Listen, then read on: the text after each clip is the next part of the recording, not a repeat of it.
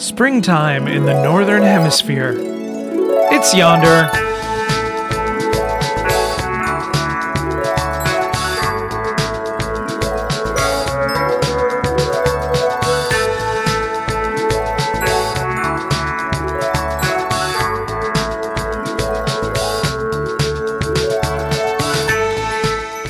Welcome back to the Yonder Podcast. This is episode 11. I'm Jeff Robbins. We put out a new podcast every 2 weeks, and we talk to people who are thinking about remote work, distributed companies, telecommuting cultures, virtual being, and we try to make sense of all of the language around it and find the patterns and what works in working remotely. This week, I'm talking to Misty McLaughlin, who is the Vice President of Consulting at Jackson River, and also helps organize Work in Place, which you can find about at workinplace.org. I think we've decided to call it a movement. I like that. A revolution. Yeah. Great talk with Misty. I really enjoyed it a lot. So stay tuned for that. Yonder is hiring. We are looking for a writer, blogger, journalist, social media person to kind of help us create the revolution on our side, at least. And you can find out about that at yonder.io/jobs. You can find that job listing there. Everyone should know we've got more content coming out on Yonder. We've got weekly tips. This week I wrote a big rant about speakerphones and how they're ruining the remote work industry. And if you get it on our email newsletter, you'll get those. We're also posting more on social media, so follow us on Facebook and Twitter and all those kinds of things. Yeah. More great stuff on the horizon. Let's get to our interview with Misty McLaughlin. Hi, Misty. Welcome to the Yonder Podcast. Hi, Jeff. Thanks for having me. It's so great to have you on. We were just saying as we were kind of gearing up here that like we've kind of been running in the same circles, but have never actually talked to each other directly. So finally, it's happening. It's exciting. So, let's see. It was one of these things where I reached out and we found several ways that we were connected. But initially, I was reaching out in your position at Jackson River. So do you want to talk a little bit about what Jackson River is and what you do there? Yes. So Jackson River is a virtual company. We are about 30 people, so we are small. We've been around for 9 years, but are still very much a kind of small startup-y software shop. We have a headquarters in DC. It's a couple of people who sometimes come to the same place and work there in a co-working space. And otherwise, the rest of us are distributed all over the U.S. We don't have any international folks at present. Sometimes we do, or we have people who work for a period of time from somewhere else. We're a group of coders, project managers, nonprofit consultants, and various other folks who have a software product for nonprofits called Springboard that helps them do digital marketing, online engagement, email engagement, that kind of thing with their supporters. So we have clients like the ACLU, the ASPCA, the Drug Policy Alliance, a whole bunch of clients on the progressive left, all of them nonprofit organizations. So that's us in a nutshell. Cool. You can't see me right now, but I'm shaking my fist in the air in solidarity. It's a great time. Right on. It's an awful time and a great time. There's a lot of good work to do. So where are you located? Where are you talking to us from? I am in Portland, Maine, in the Great White Northeast. Yes. Portland, Maine. We're both in New England. You're in the top of New England. I'm in the bottom of New England, down in Rhode Island. So I feel like I could open my door and shout, and you'd hear me. But we'll continue talking electronically as we are for a while. Keep meet in the middle. It's all relative, really. Yeah. So talk to me about. We've also got these other things. We'll get into a couple of the other things as we move along. But talk to me about the evolution of Jackson River as a virtual company. You're calling it a virtual company. Yes. How did it get started, and how did it sort of evolve to have employees, vice presidential employees, working as far flung as Portland, Maine? So our founders were in the nonprofit software world, working for bigger companies and startups for a number of years, in kind of the early days of the web, the whole digital revolution. Big software companies being what they were, probably in the early aughts, it was sort of ridiculous, I think, for a lot of them. Our founders, we have three, two of whom are still the owners of the company. And I think that they were interested in issues of virtual work, but it was hard to pull off at the time. The tools weren't totally there. Certainly the kind of traditional software company culture at that time, like just kind of immediately post.com, was not there. And so the reasons that they left and decided to do their own thing were primarily about wanting to have better software options for nonprofits, to be able to offer them open source tools and like best in breed solutions. So software essentially that big corporations have access to. They wanted to bring that to the nonprofit space. But they also wanted to do this little experiment, which, felt pretty revolutionary in 2008, 2009, which was about being able to have a really conscientious, intentional company and to be able to create that culture from scratch. So they always knew that it was going to be a virtual culture, that, we might sort of happenstance have people who were co-located, but that on the whole, they wanted to be able to hire great people wherever they were, and they wanted people to have the flexibility to live where they wanted to live and work how they wanted to work, as long as, they were the right people. So they really set out to find the right people wherever they were and try to figure out how to build a culture around those people and what they brought to the table, instead of something that sort of starts with a place, an office, and then trying to figure out how you get the right people who are near that office and get them together every day and just sort of hope that culture happens out of that. So that's the short story of Jackson River and how we came to be. And I would say on the whole, the experiment has worked. We have a pretty conscientious culture and work on building that a lot, and have hired folks all over the place and grown pretty organically to be about 30 people. So where are your people located? Like, are they all in the U.S. or international? They are. Right now, we're all in the U.S., but occasionally we've had folks who were international for a period of time. People say, hey, I want to take my family here for a year and work, or, I'm going to go do what do they call it? The co-workation? I guess it's just a co-workation of one. So people have gone elsewhere and come back and kept their job. So right now we're all U.S. based, scattered all over the place through the 3 time zones in the U.S. But that will change, I'm sure. And you use it seems like every company has different language around this, which makes doing this podcast a little bit of a challenge, or writing about this stuff, because it seems like you need to write like remote / distributed / virtual / telecommunication. But you use the word virtual. Is that just sort of how things evolved, or was there a particular decision made around that? Yeah, that's a great question, Jeff. So there are 4 terms that I use somewhat interchangeably, and I will just put them all out there. So there's virtual, which we use because that's how the company started. Mm-hmm.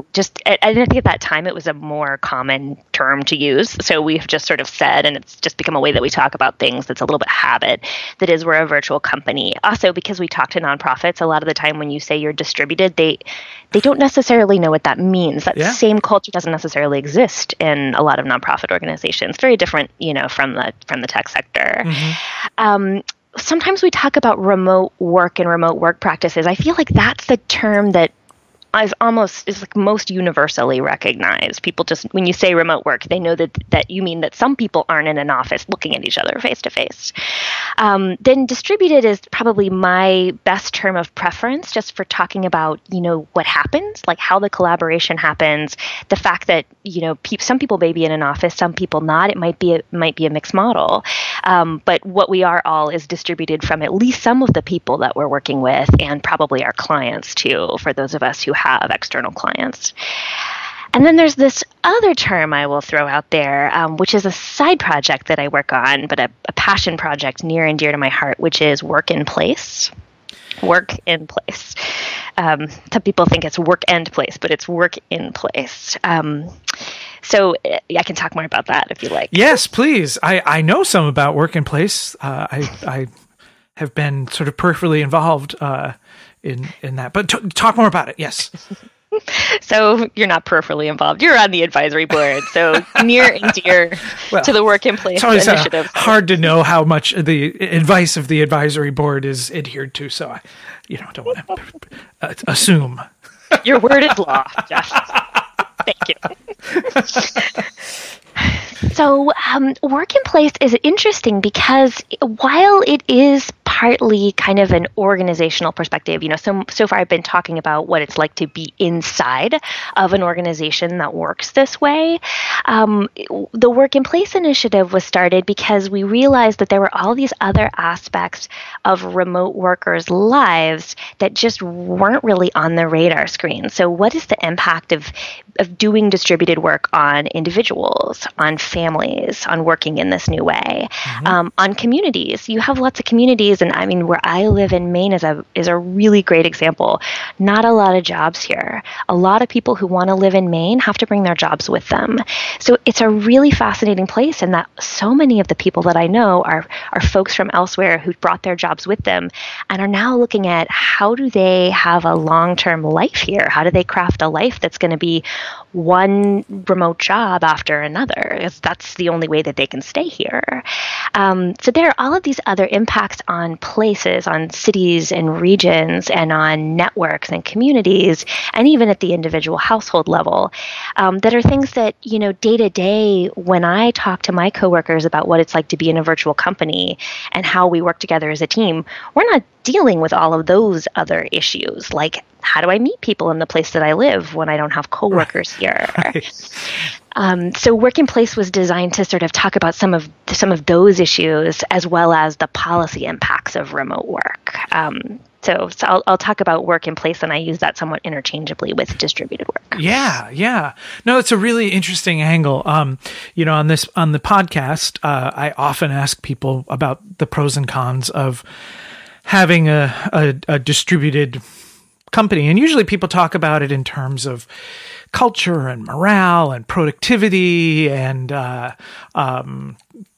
sort of the efficiency of the business. But one of the things that people don't talk about it is like lots of people end up finding their spouse, their mates, their friends at work, people who they go out play bowling with and things like that. And if you're spread out across the country, where does that, what's the social impact of that? Absolutely. And where does that stuff come from? Is that something that can be served elsewhere? And if so, where? And stuff like that.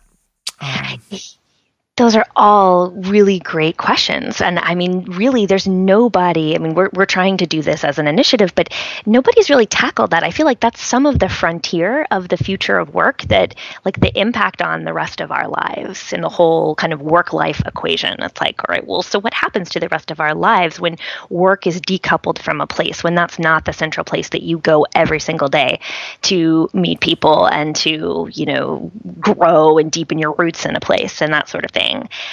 But, there are also some interesting questions that this brings up that do feed back into organizations. So, looking at like what kind of community supports are needed for people to be able to work remotely also brings up some questions about policies and urban planning and those kinds of things. So, some of the issues that we've touched on that I think are germane to Yonder are like, tax policies. I know that like for my company, for Jackson River, every time we hire someone in a new state, because they're not where we are centrally headquartered, even though we don't really have a headquarters where we're registered, Right. we have to like navigate a whole new tax policy to figure out how to hire them as an employee. Now, freelancers, contractors, that's a little bit different, so I will bracket that off. But we hire full-time employees, and so it's just so complicated to navigate that. And so I'm realizing that some of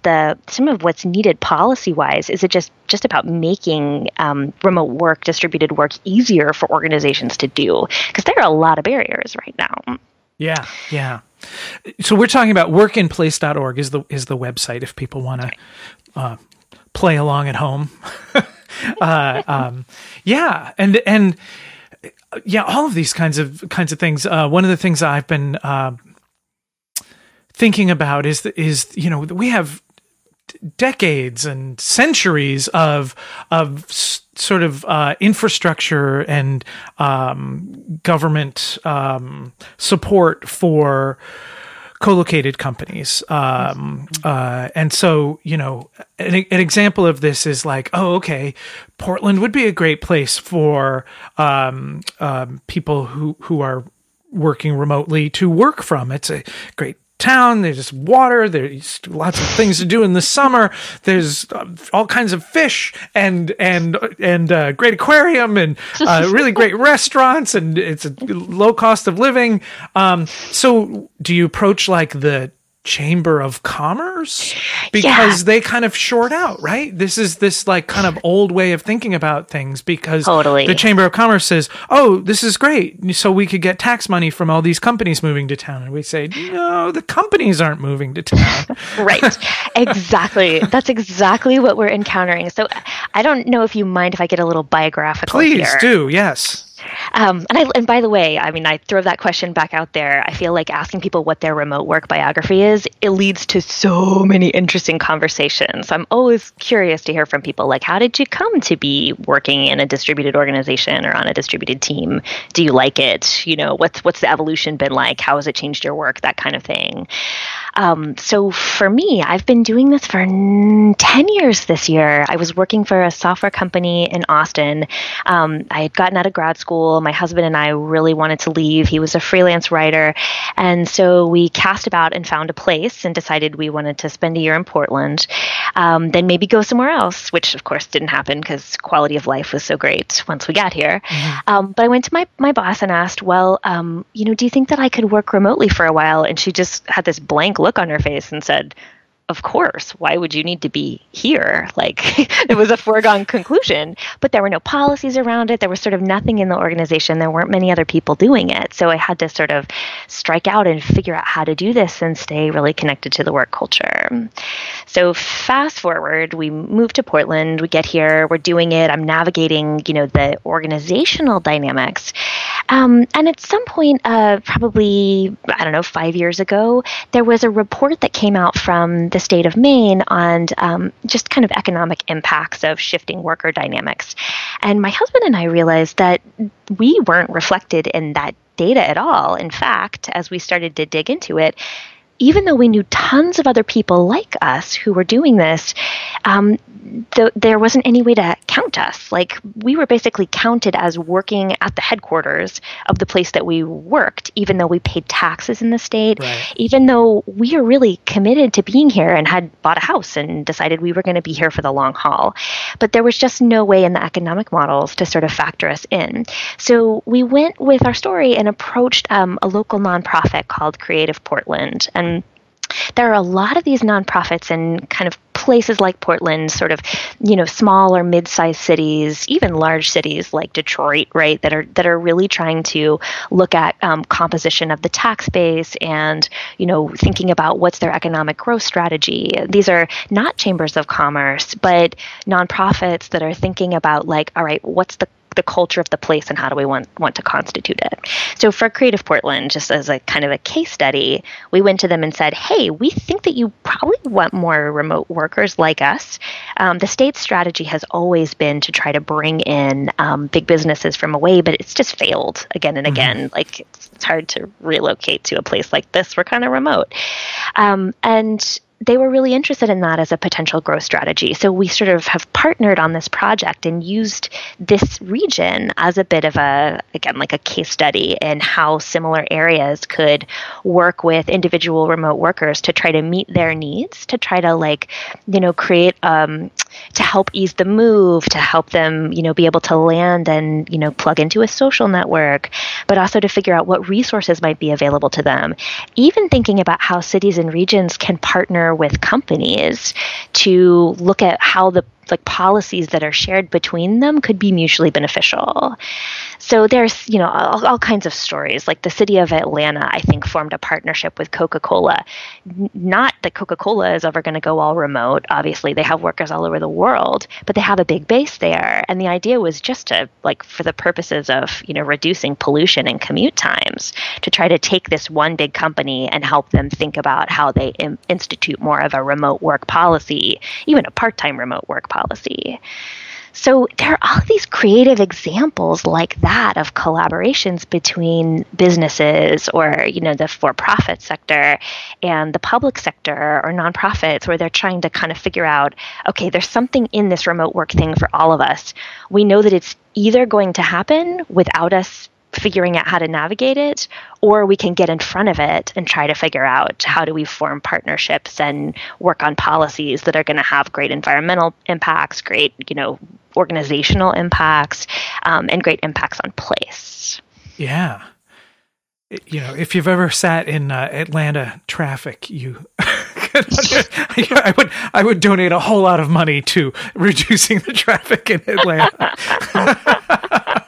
But yes, I mean, just generally speaking, there's a lot of inefficiency in sort of the conventional process, right? When most people are getting in their car and doing 45 minutes of commuting each direction to go sit at a laptop in their office and not talk to anyone all day, exactly. Maybe this could be done in a more efficient way for everyone. And yeah, good stuff. Is there other stuff that's being thought about? I mean, what are you calling work in place at this point? It's an initiative. It's a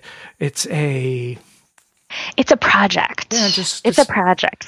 Kind of something to rally people around, to get some thinking happening, and yeah, it's in an exploratory phase. I would say, we're pretty early on in having identified this problem. I mean, and let me just be really clear. I feel like there are lots of people working on questions of remote work and flexible work.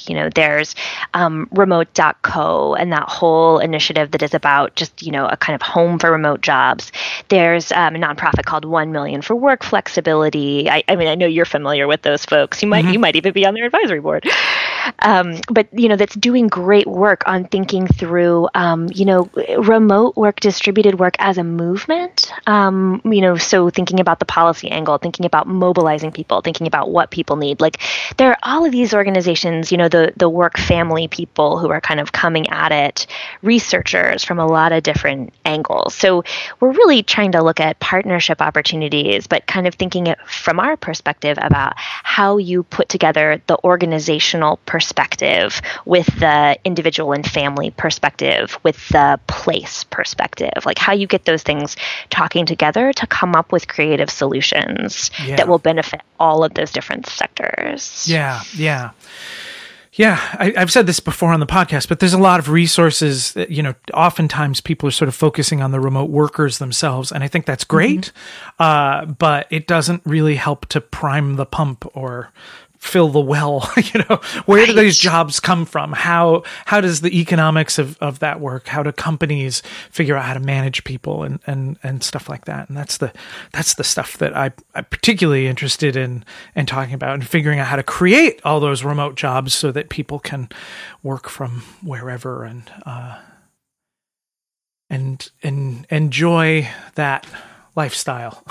Exactly, exactly. And I mean, you've done this at Lullabot, and it's definitely the case at Jackson River. We have these amazing little test beds that are organizations that have this fundamental commitment to it. It's not a side program or a hobby like, oh, we have a couple remote workers, let's see what we can do with this. It's core commitment to the organization. And so, just I so admire that you started Yonder to get these companies talking to each other. So I feel like sometimes, particularly in tech, we can be a little bit like Lone Ranger-ish. We're out, we're working on our project with our people.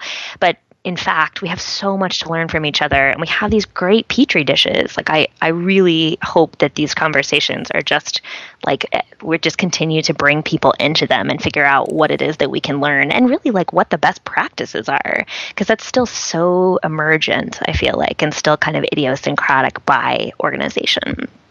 Yeah, yeah. And so talk to me about the sort of the interaction, where do I start this sentence? You also do consulting at Jackson River for nonprofits, and sometimes that ends up talking about remote work as well. Sort of helping them. Like, I'm interested to sort of hear kind of vicariously from their perspective about what's so interesting about all of this.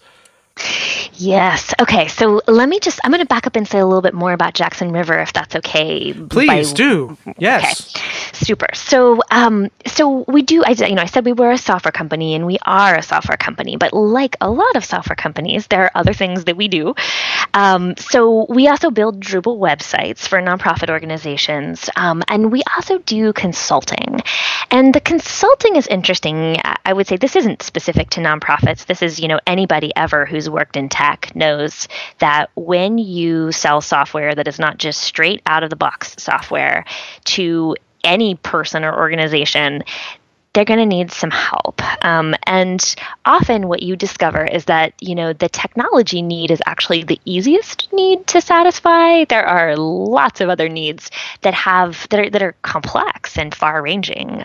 So, people needs and process needs and structure needs. So what happens for us is that nonprofit organizations come to us and say, we have a new president, and we want to make a big software purchase. We're ready to buy some new marketing software. Or they'll say, we think we have a problem, and we're pretty sure we just need new technology to solve it. But we're really consultative in our work with them, and really hands-on, and sort of become a part of their team. Most people know this about nonprofits, but even the very largest nonprofits do not have enough resources to do the work that they're setting out to do. So they're often, very under-resourced, very bootstrapped, and they sort of bring us in to be a part of their team for a period of time. And what we frequently discover is that even when they're very clear that what they need is technology, they actually need human work too. They need, they need to think about the processes for how they do their work, or they need to think about whether they have the right people in the right roles based on what they're trying to achieve. So we end up doing a lot of management consulting, a lot of organizational development work with nonprofits, sometimes in an ongoing way, and sometimes just, as we're doing a project with them to help them get set up to be successful with technology for the long haul. So we are never explicitly doing consulting around remote work.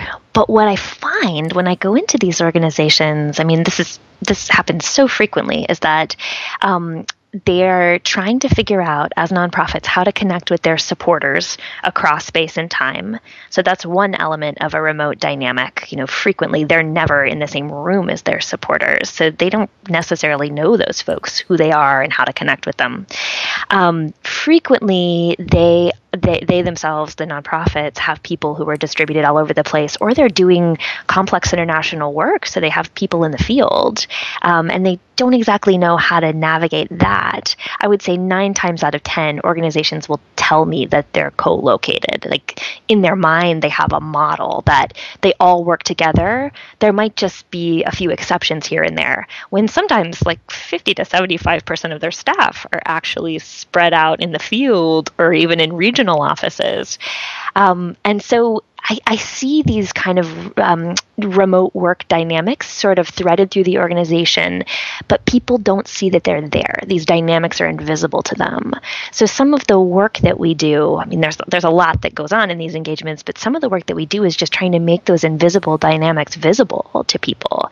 So it's like, well, there's a breakdown in this process. It's actually because you've never met this person who you're working with, and your work is really interdependent, and you need better tools or you need better processes to figure out how to close that gap. Right. And by the way, let's talk to your leadership and make sure they understand that they do actually have a distributed organization, even though they don't think that they do.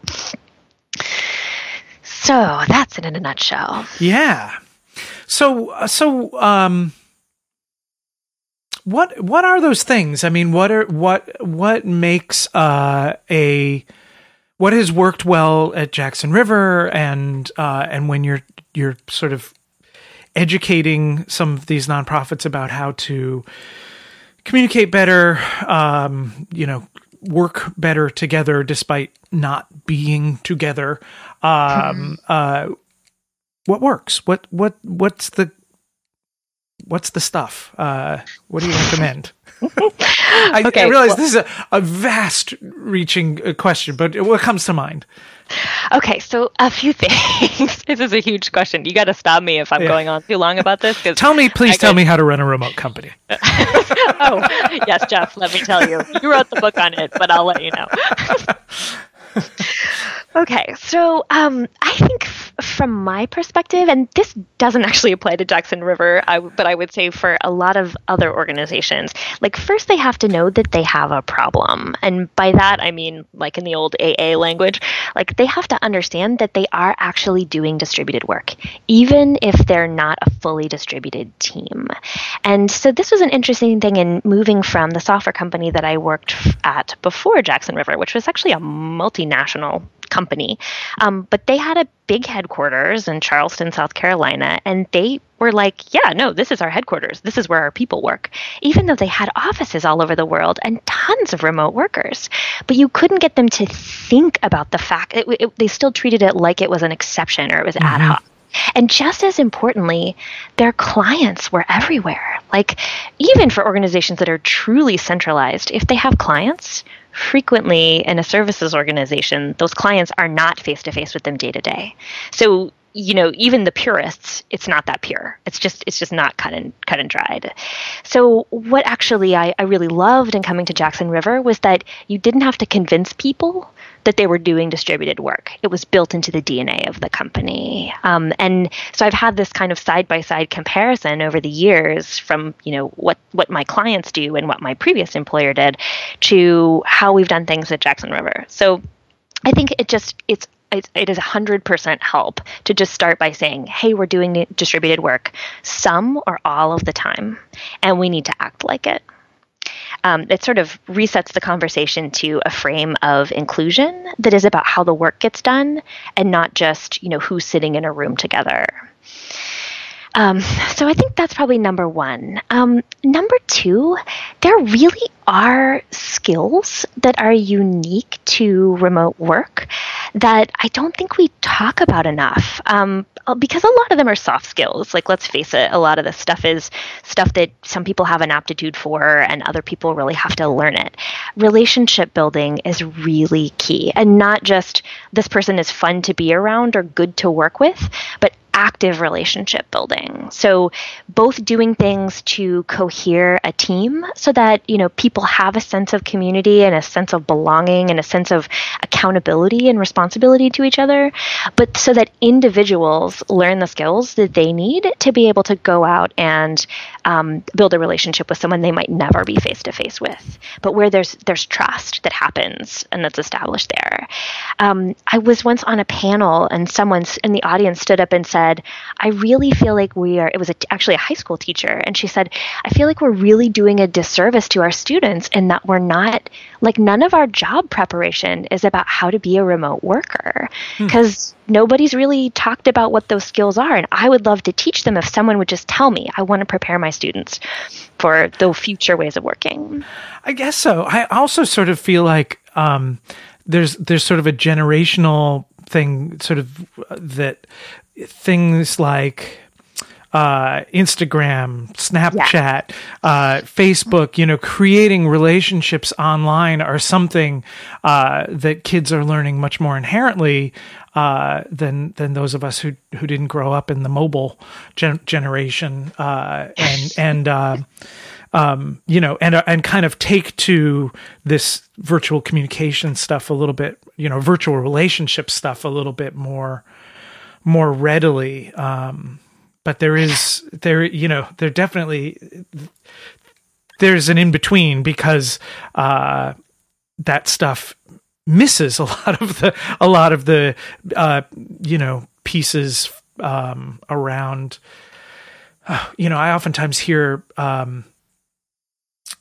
friends who are very kind of oriented towards the online Facebook mobile kind of stuff, like, oh, I never use the phone app on my phone.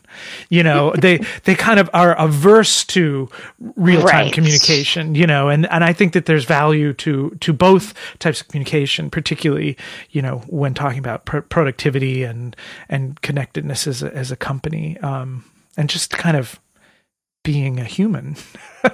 Absolutely. And so generationally, each generation is bringing different stuff to the workplace in terms of like how to be a human, like what their defaults are, what they know how to do. So I feel like millennials and like young workers coming into the workforce, they totally get the technology. They don't have to learn how to navigate the subtleties of online communication or any of those things. Like that is native. But how to operate in a professional register is a totally different ballgame. Right. And what's okay to post on your work social network, right? You're like, when you've got, I don't know, Yammer or Slack or whatever set up, it's not okay to post the drunken pictures or that kind of stuff. Totally. It's sort of like, this is work, although it resembles a lot of those online communications that you're so used to. It's a different venue.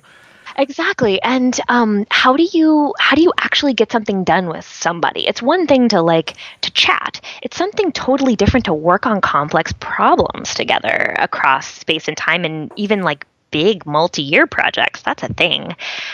Resolving difficult stuff, like knowing when to pick up the phone and how to handle those phone conversations. Like, I really have been interested over the years in the idea that in some organizations there could be sort of like you work up to remote work or distributed work, where junior staff come in and they get mentored by someone, so they kind of learn what it is to be in a professional culture or an office culture. And over time, they're gaining the skills that they need and doing some of the like foundational work that will then allow them to take that and go have a remote job or go be remote part-time or spend half of the year abroad or whatever it is that they want to do.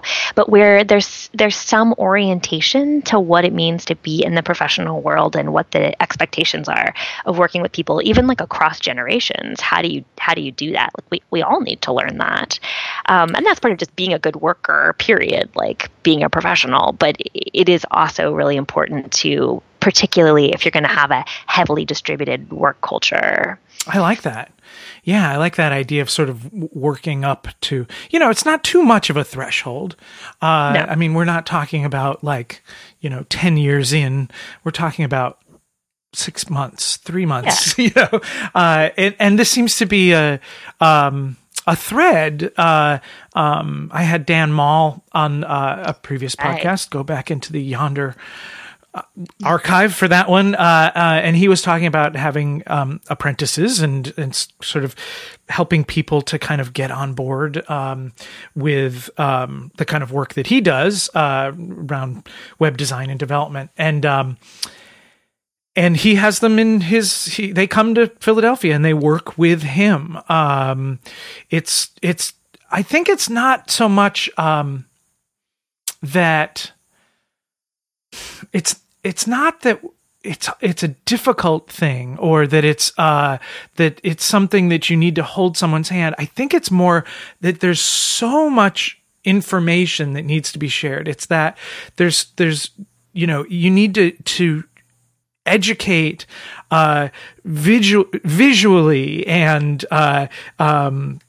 Yes. like it's a touching, kinesthetic learning and sounds and present. It's kind of something you kind of need to be there to sort of see and be able to model it, right? Like I'm working remotely. What does that look like? Now that you've seen it, you kind of have steeped in it for a bit.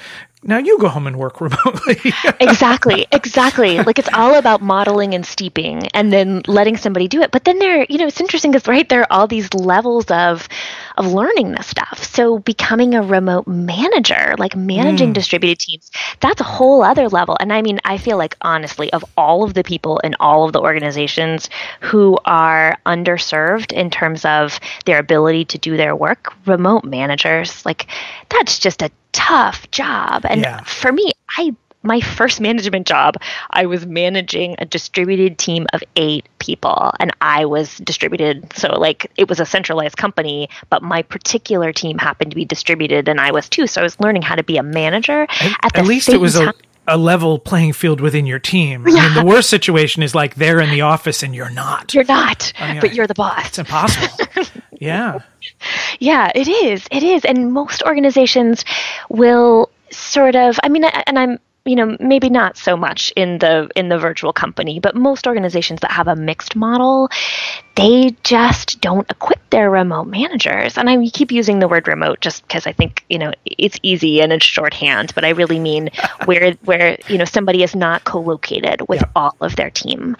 And so often, managers are just left to figure this stuff out on their own, and surprise, surprise, like the relationships with remote workers don't work out a lot of the time, or their team is struggling to cohere, or they have performance issues and they have no idea how to handle it. And then for a lot of organizations, I think the snowball effect becomes that then it looks like remote work is the thing that's not working. Or an individual worker is the thing that's not working, instead of the fact that it's a systemic issue of like under enabling these folks who have a hard job to do. Yeah, that's really interesting. That it's about under enabling is kind of a synonymous word with over controlling, right? Right. It's an autonomy problem, a lack of autonomy. You're not allowing people to work.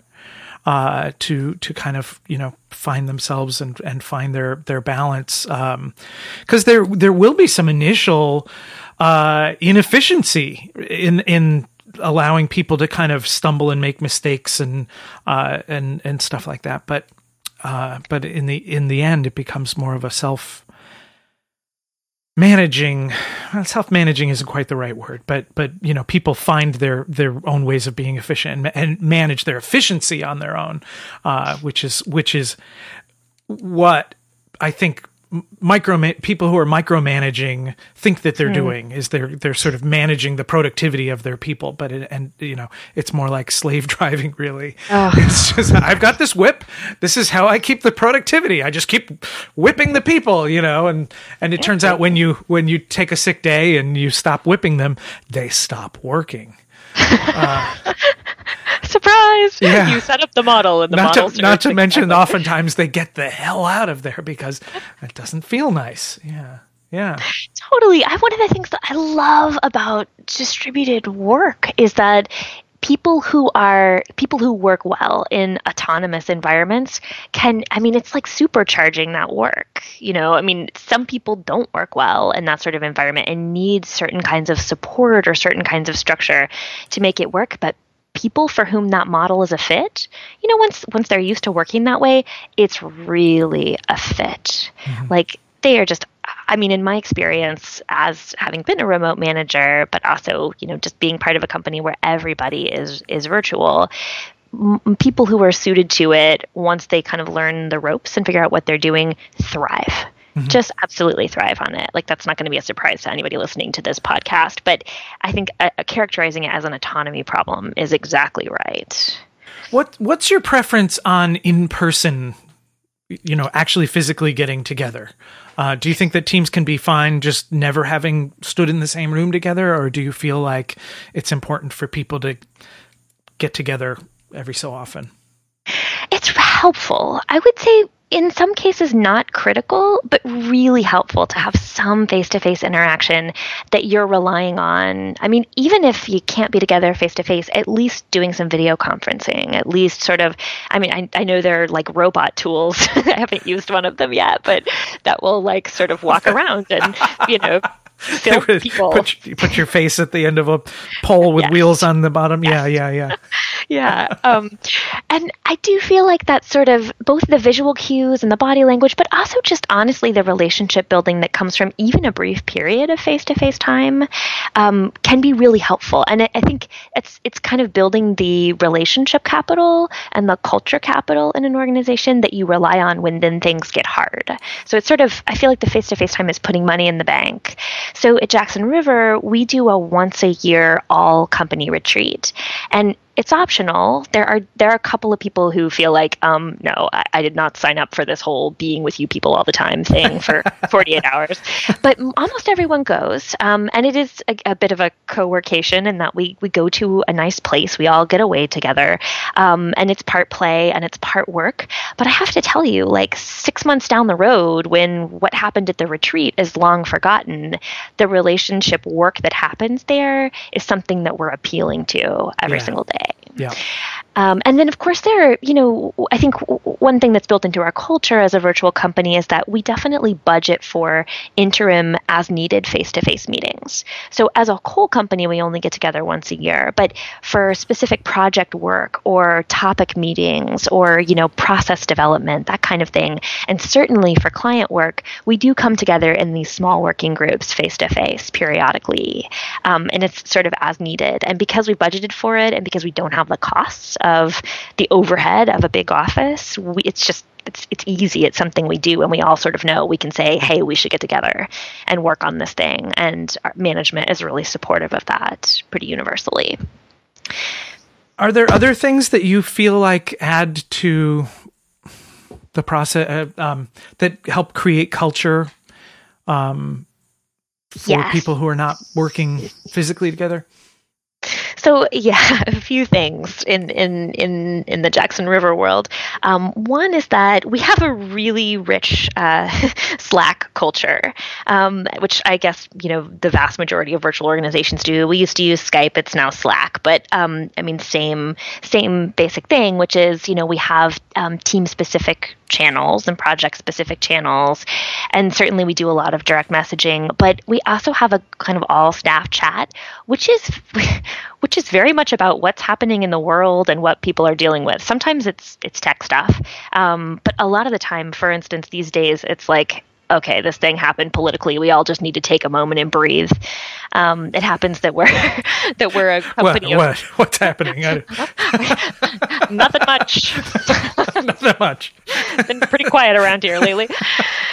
That honestly, like that sense of all being able to come together, like synchronously, when around something that's happening and just kind of sound off or, post a distraction or whatever. Much as I think from the outside, you might say, this looks like distraction. From the inside, it's actually culture happening.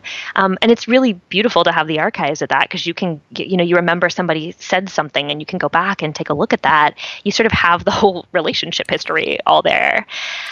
So definitely the tools that we use, of course, promote that. Mm-hmm. And then we have a weekly all-staff call. And we're still small enough that we can all be on video conference together. We can see each other's faces.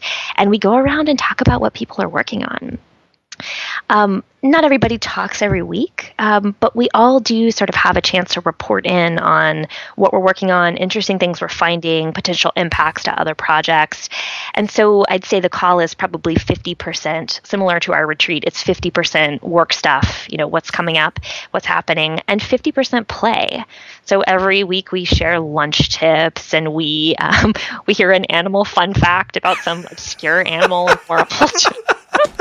Which I have to say, we all love that. I feel like we've all become animal geeks. The animal kingdom is fascinating. It's fascinating. fascinating. We have like good idea theater and bad idea theater that reflect, like people bring links of like awful things happening in the interwebs that week and hilarious things. Like we sort of do that as a way of having some regular play together. And it's lovely. You really do feel like you get to know people, and you kind of keep tabs like, oh, this person's working on this thing. So when you have a question, who might be a good person to start with, because we're not all just off doing our own things on our separate projects. Yeah, I've always said that there's sort of a hurdle to get over, particularly for companies, sort of co-located companies, particularly ones with a long legacy. There's a hurdle for them to get over in moving to a more remote, distributed, virtual. Just use all the words. That those companies have usually tried to weed out so much of the peripheral kind of fun communication from meetings and other sort of work communication.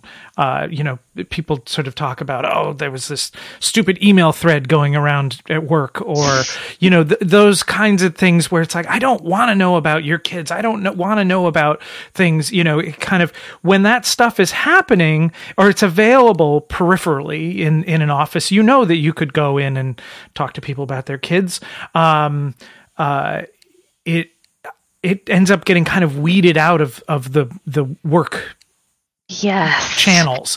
And so the idea of inserting that back into the work channels can seem counterproductive. But again, it's just that it's the humanity of it. It's the human connectedness of it. And for companies like the Jackson River and Lullabot, like it's kind of built into the DNA. Like we would have those all team calls twice a week. And, it was half like, what did you do with your weekend? And half, what are you going to do with your work week? And both of those were just as important to know that, that people's kids went swimming for the first time over the weekend or whatever, and that they were going to get work done this week. Like, it's more of a holistic human connection, but under the heading of work, which I think is a little bit, can feel like a miscategorization for someone who's coming from a more conventional background. That's exactly right. I mean, it feels like a way more integrated, sort of real, human, authentic way of working. I mean, I use all of those, adjectives with like some caveats. Sure. But one of our founders always says, bring your whole self to work. Otherwise, what's the point? Right. And I mean, that is just sort of built into the way that we do things. And so instead of feeling bad when you're like, oh, hey, I have to take my kid to the doctor, I'm sick. Instead, you're reporting out to the rest of the staff, hey, I won't be around for the next few hours. I'm doing the thing that is really important. And once that's done, I'll get back to work and we can trust each other that that's what's going to happen. Mm-hmm. And so there's just I feel like it leads to a lot more honesty in terms of like the other things that we're thinking about, the things that, are feeding into our work and making us better, and the things that just, are really going on. And acceptance as well. Acceptance. It's the other side of the honesty. It's allowing people to be honest, that they might be accepted as having normal human lives where people need to take kids to the doctor or whatever needs to happen, The horror of having anything else going on. Yeah. Wow, what a great conversation. Thanks so much for coming on. Did we cover everything you wanted to talk about? I should say, so where can people find you online? So Jackson River, we didn't mention, is at jacksonriver.com. As we mentioned, right. Work in Place is workinplace.org. That is right. And those are the best places. I mean, LinkedIn, of course, for me, for our company, our software product, Springboard is reflected in all of those places, Jackson River software. And I think pretty easy to find online. Thanks so much for having me, Jeff. Such a pleasure to talk to you. And I love listening to the podcast, so it's great to get to be a guest. Super. Such an honor. Yeah, great. Well, thanks for all your thoughts. And if people have questions, you can always comment on the podcast itself, and we'll do our best to get back to you in one way or another. So, thanks, Misty. Thanks, Jeff. Bye-bye. Bye-bye.